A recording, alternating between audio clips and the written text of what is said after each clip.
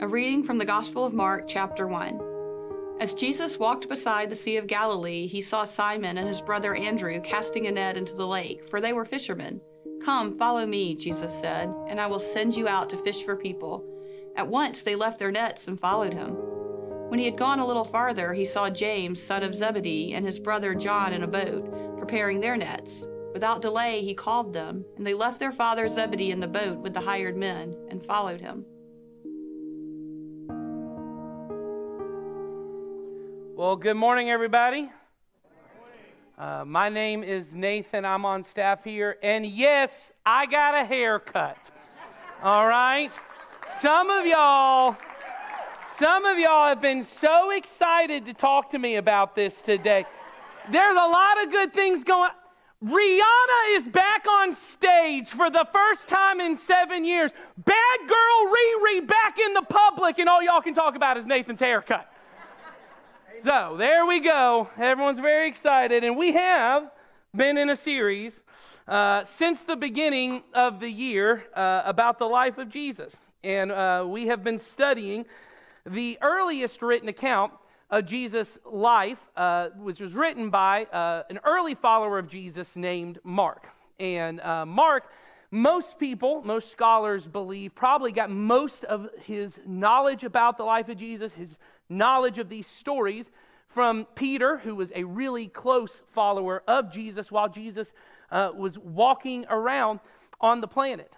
And so what we see and what we've really been focusing on for the majority of this series so far is we've been focusing and had our attention on Jesus, which is not only appropriate because the book is about him. I mean, we're calling this series the King Jesus Gospel. But it's important for us to just have our eyes fixed on Jesus, because the whole point that Mark is trying to get across to people is that Jesus is the King of Kings. That through Jesus, God is bringing about a new kind of life, what Jesus called the kingdom of God, which means the rule and the reign of God. The world, the way that it should be if God were king, if God got his way. It's life in the power and the presence of God. Another way to say this is what Jesus called eternal life. It is life with God. That through Jesus, God is making life with him available to anyone who wants it.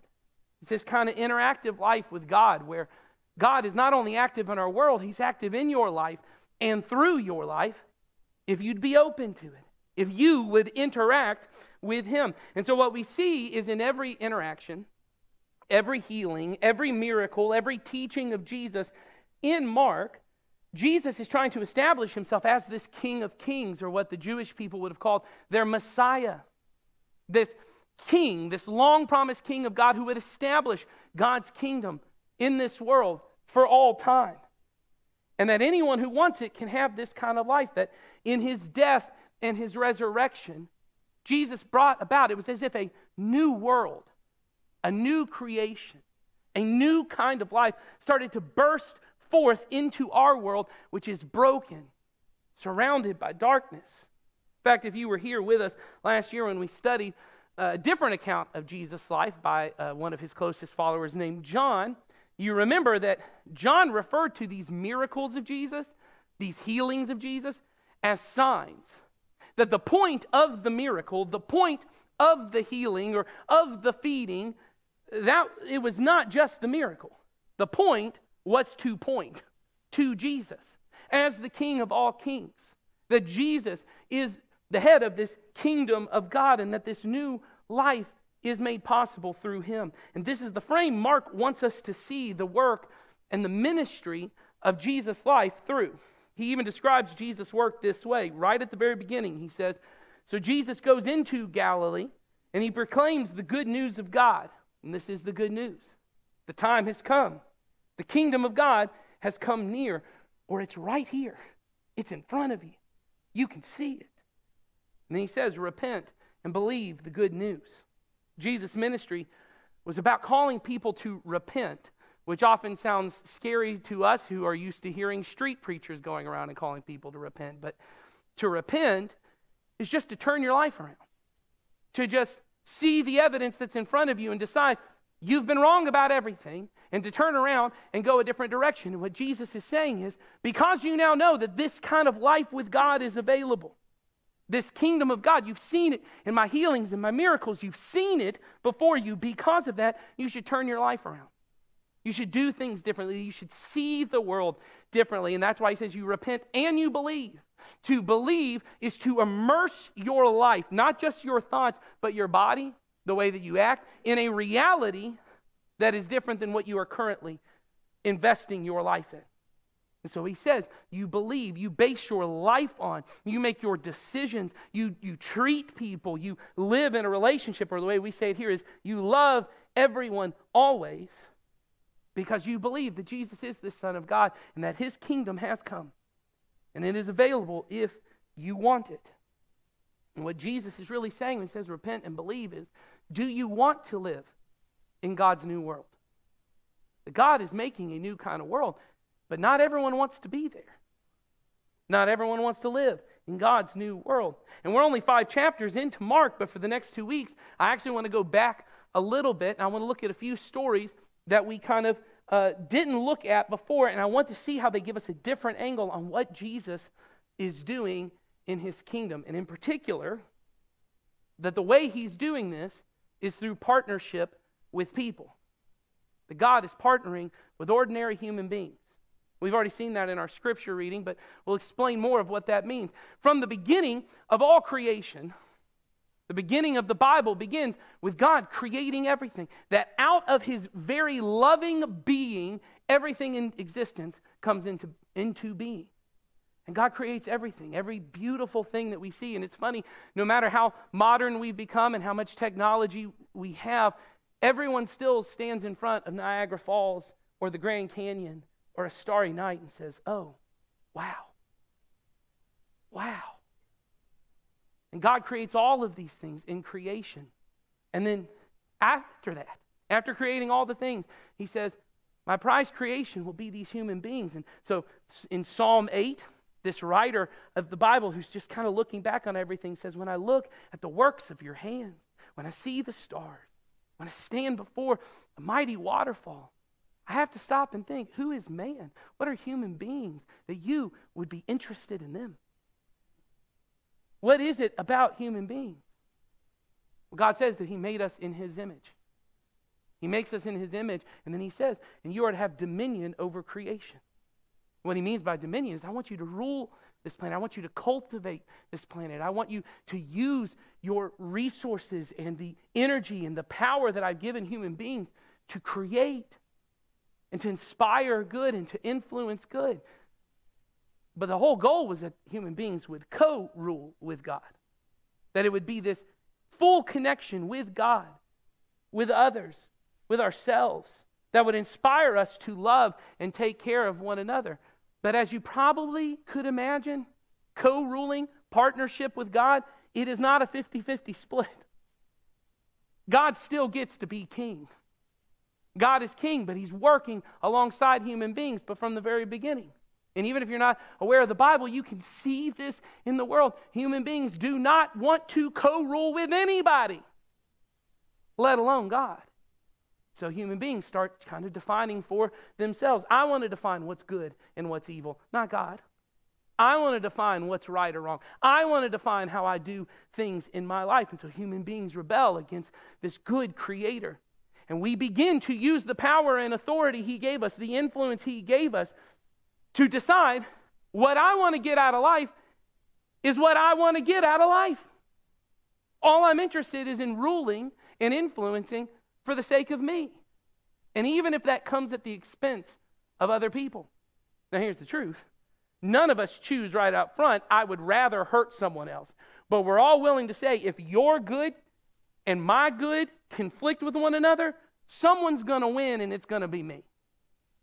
If I have to rule for anyone, if I have to make a decision, if I have to make things work out, I will rule for my good at the expense of someone else or the expense of creation. And so what has happened in every society, in every human being's life, is this rebellion against God.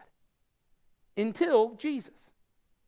Until Jesus comes along, and we said at the very beginning of the series that Jesus is the first true human. He's the first human being to actually get right what we have always gotten wrong. He's the first one to never sin, to never live under this oppression and corruption of sin. He's the first person to never choose, I will choose my good over your good. He gave his life away as a blessing to others. And this is only possible because he is both fully man and fully God. That in Jesus, the partnership between human beings and God, there was no separation. There was no division between God and human beings. Full trust, full submission. It's what we would call an interactive life with God. And Jesus said at the start of his ministry, the time has come. Life with God is available. It is possible for you to do life in such a way that everything in your life becomes a blessing to the people around you, not a curse. That you would not do harm to the people in your life, but you would only do good. And the other gospel writers explain this is Jesus' message everywhere he goes. The kingdom of God is available. But he didn't just preach the kingdom, he displayed it. These signs and miracles and wonders are the evidence that God is working through this man Jesus. And then he would say to them, so repent and believe. Turn your life around. You've seen the evidence. Do something different. This life is available if you want it. And that's just the beginning of Mark. That's just the beginning. We see Jesus' power and his presence, his activity in the world, his healings, his miracles. But they are not just good teachings. They are not just amazing miracles. They are invitations for human beings to step into a new world, a new life, interactive life with God. And then the very next story we see in Mark is Jesus walking beside the Sea of Galilee. And he comes across 4 fishermen who he makes a strange invitation to. As Jesus walked beside the Sea of Galilee, he saw Simon and his brother Andrew casting a net into the lake, for they were fishermen. Come, follow me, Jesus said, and I will send you out to fish for people. Now, this interaction is commonly understood by biblical scholars to be an invitation from Jesus to these men to become his disciple. For first-century Jewish rabbis, like Jesus, it was expected they would have a small group of students or disciples who would learn from them how to teach the people of Israel how to follow God.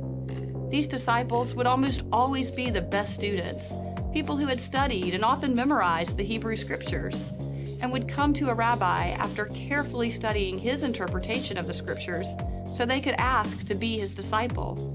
If the rabbi found the student worthy, he would invite him, come, follow me, which would mean they would leave their father and mother and they would follow this rabbi wherever he went. They would usually travel with him, stay with him, eat meals with him, and learn from him how to do every part of their life.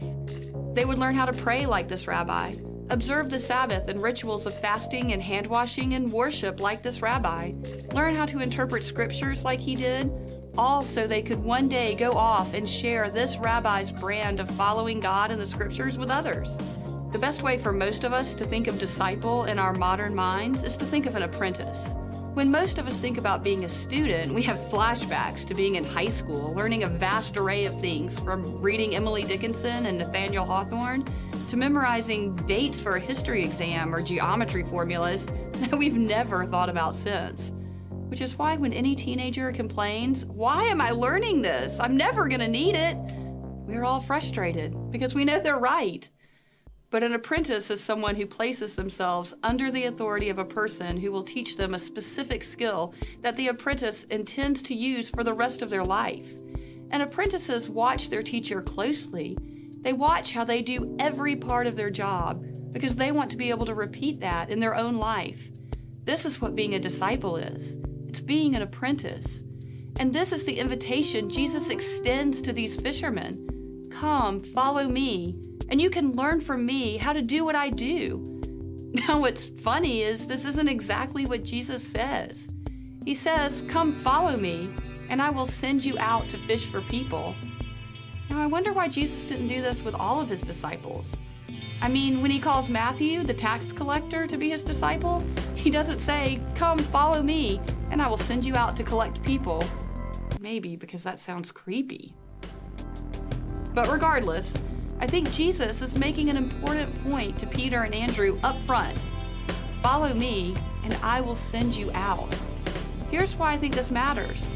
There seems to be this assumption that many of us carry about being a follower of Jesus or being a Christian that says it's mostly about sin management.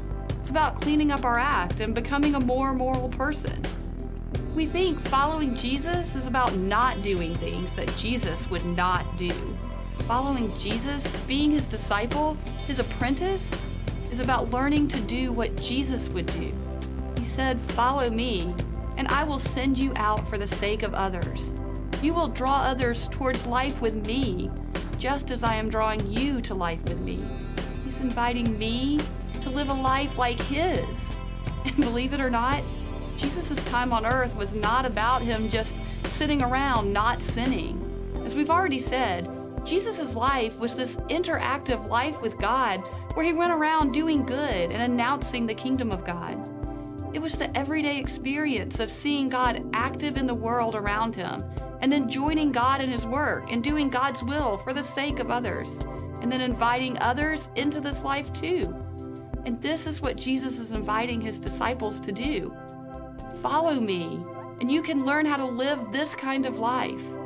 But not just to make your life better, but your life can become this blessing that makes the world around you more like the kingdom of heaven. And this is what you and I have been invited into: interactive life with God for the sake of others.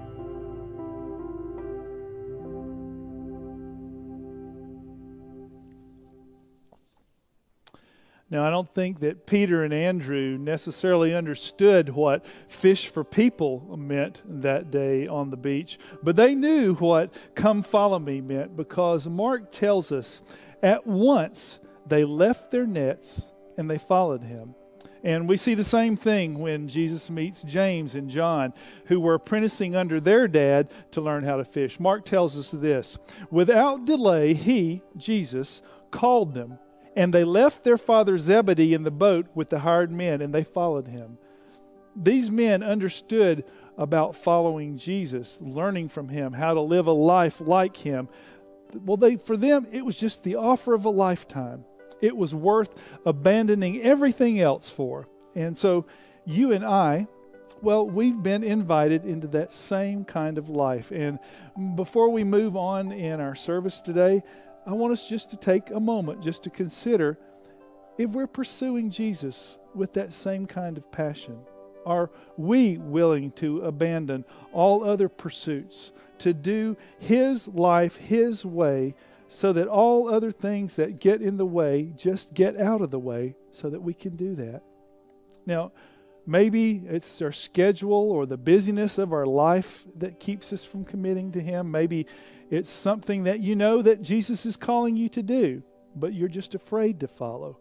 Or maybe there's something that he's calling you to walk away from that you're just unwilling to give up right now. Maybe there are doubts. Maybe there are questions in your mind that keep you from following him fully. So would you just take a moment just to talk about that with God? Would you just take a moment just to be honest with him about where you are in your struggle to fully pursue him? And you can just know that there is no shame, there is no condemnation in Jesus, because he is all for you, and all he has for you is just love. His desire is to draw you towards him. So just talk to him about what's holding you back. Let's take a few moments to do that now.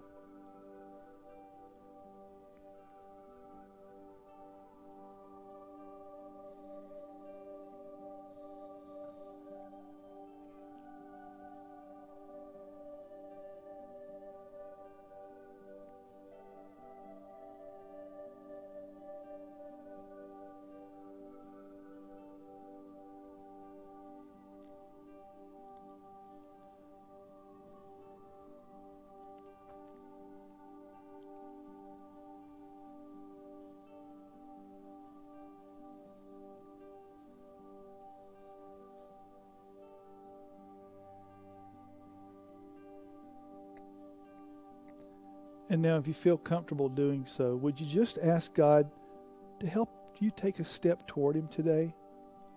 Or if you don't feel like you can honestly say that, maybe you just ask him if he'd help you stay open to whatever it is that He has for you, even throughout the rest of this service today.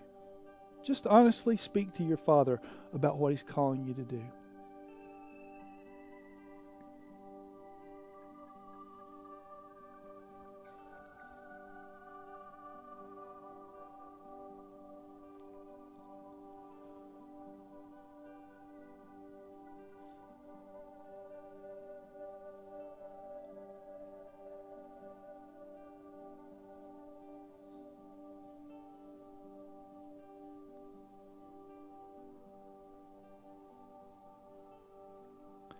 Heavenly Father, help us to see what a gift life with you truly is. Would you just soften our hearts and loosen our stubborn feet to move towards you as we continue in our teaching? Keep our eyes and our ears open to what you want us to experience. In the name of Jesus we pray. Amen. So the invitation of being a disciple is to learn how to live like Jesus. To learn from Jesus what it actually means to do interactive life with God so that our lives would become a blessing for the sake of others. See, Jesus' activity in the world, it was fueled by this deep connection with His Father. Have you ever wondered why Jesus didn't just heal every person He came across? You ever wonder why, He calls all these crowds and we only get a couple occasions where He feeds all the crowds, and we don't get any indication that every town He goes into, He's just doing miracles all the time and healing every single person? Do you ever wonder why some crowds and not others? Why heal this person and not others? You ever think about that? I do all the time, and I have no answer to that question. So I don't know why I brought it up to you, but I have no answer to this question. But I do have this thought. Jesus says at one point, in his work in the world, He explains it this way. He says, the Son, meaning Himself, can do nothing by Himself. He can only do what He sees His Father doing. Now, there's a lot going on in that particular story that kind of leads to why He said that. But here's what I want us to get from this. Jesus' activity in their world and in our world is never random. It is never random. It is the work of a son seeing his father at work all around him and just joining his father in the work that he's already doing. That Jesus seemed to see the world in such a way that He looked and He could see in any circumstance or any person's life, there's my Father and He's at work and I'm going to go join Him in that work. That this is what interactive life with God is. This is the kingdom of God. It's a life where you and I can live every moment in the power and presence of a God who loves us. Where even ordinary places and mundane tasks and difficult people that we have to deal with, they are surrounded by and permeated throughout by the fingerprints of God. But the problem is you and I don't see the world this way. We are not constantly walking around looking to see where is God at work in the world. Most of our days are so hurried and rushed and filled with activities and appointments that we are not paying attention to the current moment we're in, let alone the person who's in front of us, let alone the God who is all around us. We cannot see enough in any given moment what another person is doing, let alone what God might be doing. I'll give you an example of this. Have you ever had one of those days where things are just a little bit rushed, but you have enough of a time that you stop at a Quick Trip or someplace like that, and you're like, I'm going to get a roller and a drink. So you go in, you get a roller food, you get one of those nice slushies, you go in, they got old pizza sitting somewhere, and you get one of those anyway, right? It's breakfast pizza, but it's 4 o'clock in the afternoon. So you get the breakfast pizza, and you go to check out, and there's a little bit of a line, and you can tell there's a little bit of a problem, but finally, when you get up there, you're going to pay, and you have to pull out your credit card to pay, and you go to put the chip on the thing,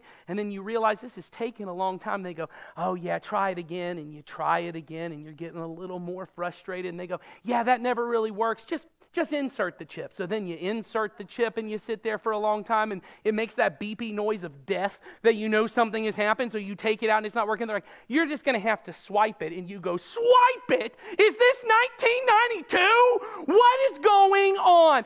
Did you not know that I was coming here before you got here? Could you not have fixed this whole thing? You know, I know the signal's got to go to space and back down, but could you not have fixed this before I got here? Don't you know how much stuff I have going on today? I don't have time for your little chip. Which isn't true, because no one's ever had an emergency and decided to go to Quick Trip. No one's ever been standing in line with a roller and a slushie going, could you hurry up? My wife's having a baby. No one has ever been in that much of a rush. But what happens is we get really focused on, what do I want out of this situation? And I feel really busy. And what then happens is, this person who is in front of me, they either need to help me get done what I want to get done, or they need to get out of the way. And it's one thing when we're talking about roller food. It's another thing when I'm talking about my career, or my money, or my family. And I thought holidays were going to look like this, and I thought grandkids was going to look like this, and I thought marriage was going to look like this, or we're talking about my future, or we're talking about the future of our country. Now people aren't problems, they're enemies to be defeated. They're not just problems to solve, they're enemies to be defeated. And my eyes get blinded to what God could ever be doing, because all I can get focused on is, how can I get her to do what I want her to do? How can I get my kids to act the way I want them to act? How can I get this person on my train or get them out of the way? And I can't focus on anything else. And I miss it all. But there is another way to live. There is a way to live where every moment, even the most ordinary, or the mundane, or the most difficult, they're an opportunity to be with God at the work He is doing in our world. To be present to Him. To join Him in His work. It's a way of life where your goal is not to maximize your to-do list of all the things that you or your kids are supposed to be doing, or to maximize your comfort or pleasure in any given moment. A life where your joy and your purpose is not based on how any day turns out, or how any circumstance or relationship is working for or against your favor. But a life where your entire being is a gift that you open up to the world around you. Because this is what your Savior did for you first.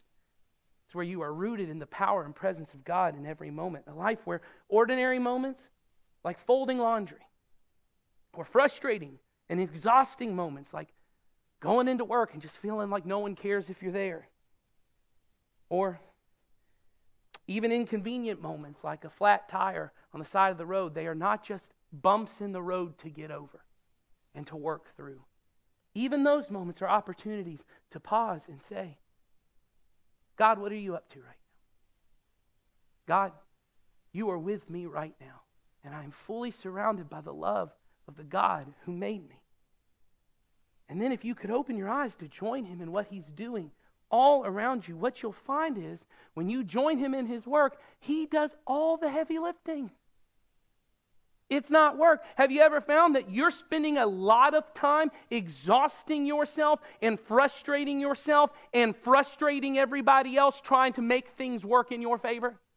You find yourself exhausted trying to make sure everyone else gets on your plan? And Jesus says, well, come to me, all you who are weary and burdened, and I will give you rest. Take my yoke upon you and learn from me, for I am gentle and I am humble in heart. You will find rest for your souls. Now, this phrase, take my yoke, is, most scholars agree, is probably a double entendre, meaning it has two meanings that you're supposed to kind of hold together at the same time. Right? The first kind of meaning that Jesus would have expected people to know is that most rabbis referred to their way of life, the way that they taught their disciples to live and to pray and to fast and to interpret Scripture, to follow God. They would refer to that as their yoke. And if you were going to follow a rabbi, you would take their yoke upon you. But as you could probably imagine, these things were often very heavy. There were a lot of burdens. There were a lot of things you had to carry on. And Jesus goes, if you follow me, your way of life becomes easier, less exhausting, because you're not trying to make every situation and every person fit into your plans of how it should go. But the second meaning that you're supposed to hold on to is that the rabbis use this term because this word yoke would describe this farming tool that would get used when they would use work animals like horses or cows or oxen to work together in a field. They would kind of connect them, bind them together with either a big wooden kind of plank or leather straps that they would call a yoke. And what farmers would do when they would have to work through this is they would often, when they wanted to train a younger, more inexperienced oxen, they would yoke them to a stronger, more experienced oxen. And all the younger one is having to do is just kind of watch what the bigger one is doing so they can learn how to pull and move their feet and walk. And the stronger oxen was doing all the heavy lifting, was doing all the pulling. Some of you are nodding your heads and others aren't. If you get this quick, we can go home quicker, okay? Here's the way this works. Jesus is saying, take my yoke upon you. All you have to do is join me in the work I am doing. You just plant your feet and you turn towards me and you say, when he moves, I will move. And Jesus does all the heavy lifting. If you give up this agenda that you have of the way your life was supposed to go, I hear so many people my age and older saying all the time, my life wasn't supposed to go like this. If you give up the idea of supposed to and the way you think it should go, and you say, wherever Jesus is going, I'm moving, life becomes easier and lighter because you're not in control of the way things go. Your job is just to be yoked to someone who is stronger and has eternity's worth of experience. He knows how life should go. And Jesus is inviting us into a life of meaning and significance where all I have to do is to see where God is active around me, open my eyes to see him, and then just join him and do what he does. I just get into the flow of what his Spirit is doing, and he does the work through me. This life is available to you, but you have to drop your nets. You have to drop whatever you're holding on to so you can follow Jesus where he goes. You have to abandon all other pursuits, meaning everything you thought was going to make your life good, that you have been working hard and you've been putting all your emotion into and all your weight into and all your effort into, and you've said, when this finally happens, my life will be good. When I retire, when I get the kids out of the house, and then you get the kids out of the house, when I get them to come back around more often. Wanted them out, now I want them back. When that happens, my life will be good. If you abandon all of those pursuits, and you say, my life is every moment I wake up and I look and I say, where is my Father at work? And he may not be at work where I want him at work, but if I will join him in the thing he is doing, the burden gets easier. And there's this power that flows through me. And we can always know where God is at work because Jesus told us it is loving God and it is loving people. God is always about love. But this is not natural for us. And so it will take a choice to arrange your day, arrange your schedule, take on some habits that get you regularly in the flow of the Spirit, regularly getting your mind fixed on where is God and where can I join him to be able to do what he's doing. And I want to make clear, I'm not talking about putting your focus on sin management. I'm not talking about sitting around trying to figure out how can I stop doing the stuff that I know I shouldn't be doing. Now, I'm not saying that God doesn't care about that. Of course, if my goal is I want to stay connected with God, I want to do what he's doing, he ain't doing that stuff. But my goal is not, let me focus on this stuff so I don't have to do it anymore. It's let me put my focus on him and I'll just go where he's going. And suddenly he does the heavy lifting. And I'm transformed in ways I never expected. And my life becomes this blessing for the sake of every person around me. Over the last few years, I have been involved with a few different groups around our church of men and women in our church who have just chosen to intentionally arrange their lives and their day and their schedule and their habits around seeing where God is at work and joining it. Think about a guy that I know who all he said when we first were kind of meeting together was, man, I just feel underappreciated and unnoticed at work. It is just a burden every day going in. In fact, he said, every day I go in and someone will say, how's your day going? And I'll say, well, it's only 547 days more to retirement. Because I'm just counting down the days. I hate being there. But he started to kind of figure out, you know what? This job isn't about me. God doesn't have me here for me. And so he picked up a habit. He said, you know, whenever someone comes to me and they ask me to do a job that I think they're picking me because they want me to do the low-level jobs or they don't appreciate me enough, I will say every time in response, thank you for choosing me for that job. I know you could have chosen anyone else. You chose me. Because what he knows is, where is the Spirit of God? The Spirit of God is always in gratitude. When I choose to be grateful, when I choose to say everything in my life is a gift, this job is a gift, why am I complaining about what I get to do? And what he said was, not only did his outlook and his attitude change, but the attitudes and outlooks of other people towards him changed. He said there were people he had been trying to force conversations about God in church with for a long time, and suddenly they're walking up to him and going, what's different about you? And he can say, let me tell you what God has done for me. How does that happen? Because you give up your agenda and how you thought things were supposed to go and what people are supposed to respect and think about me. I know another guy who every day at his work, he said, I'm just going to pray, God, open my eyes to see, open my ears to hear. I want to see where you're at work around me. And one day, he's kind of focused on his thing, and a client comes in, and he's working with him.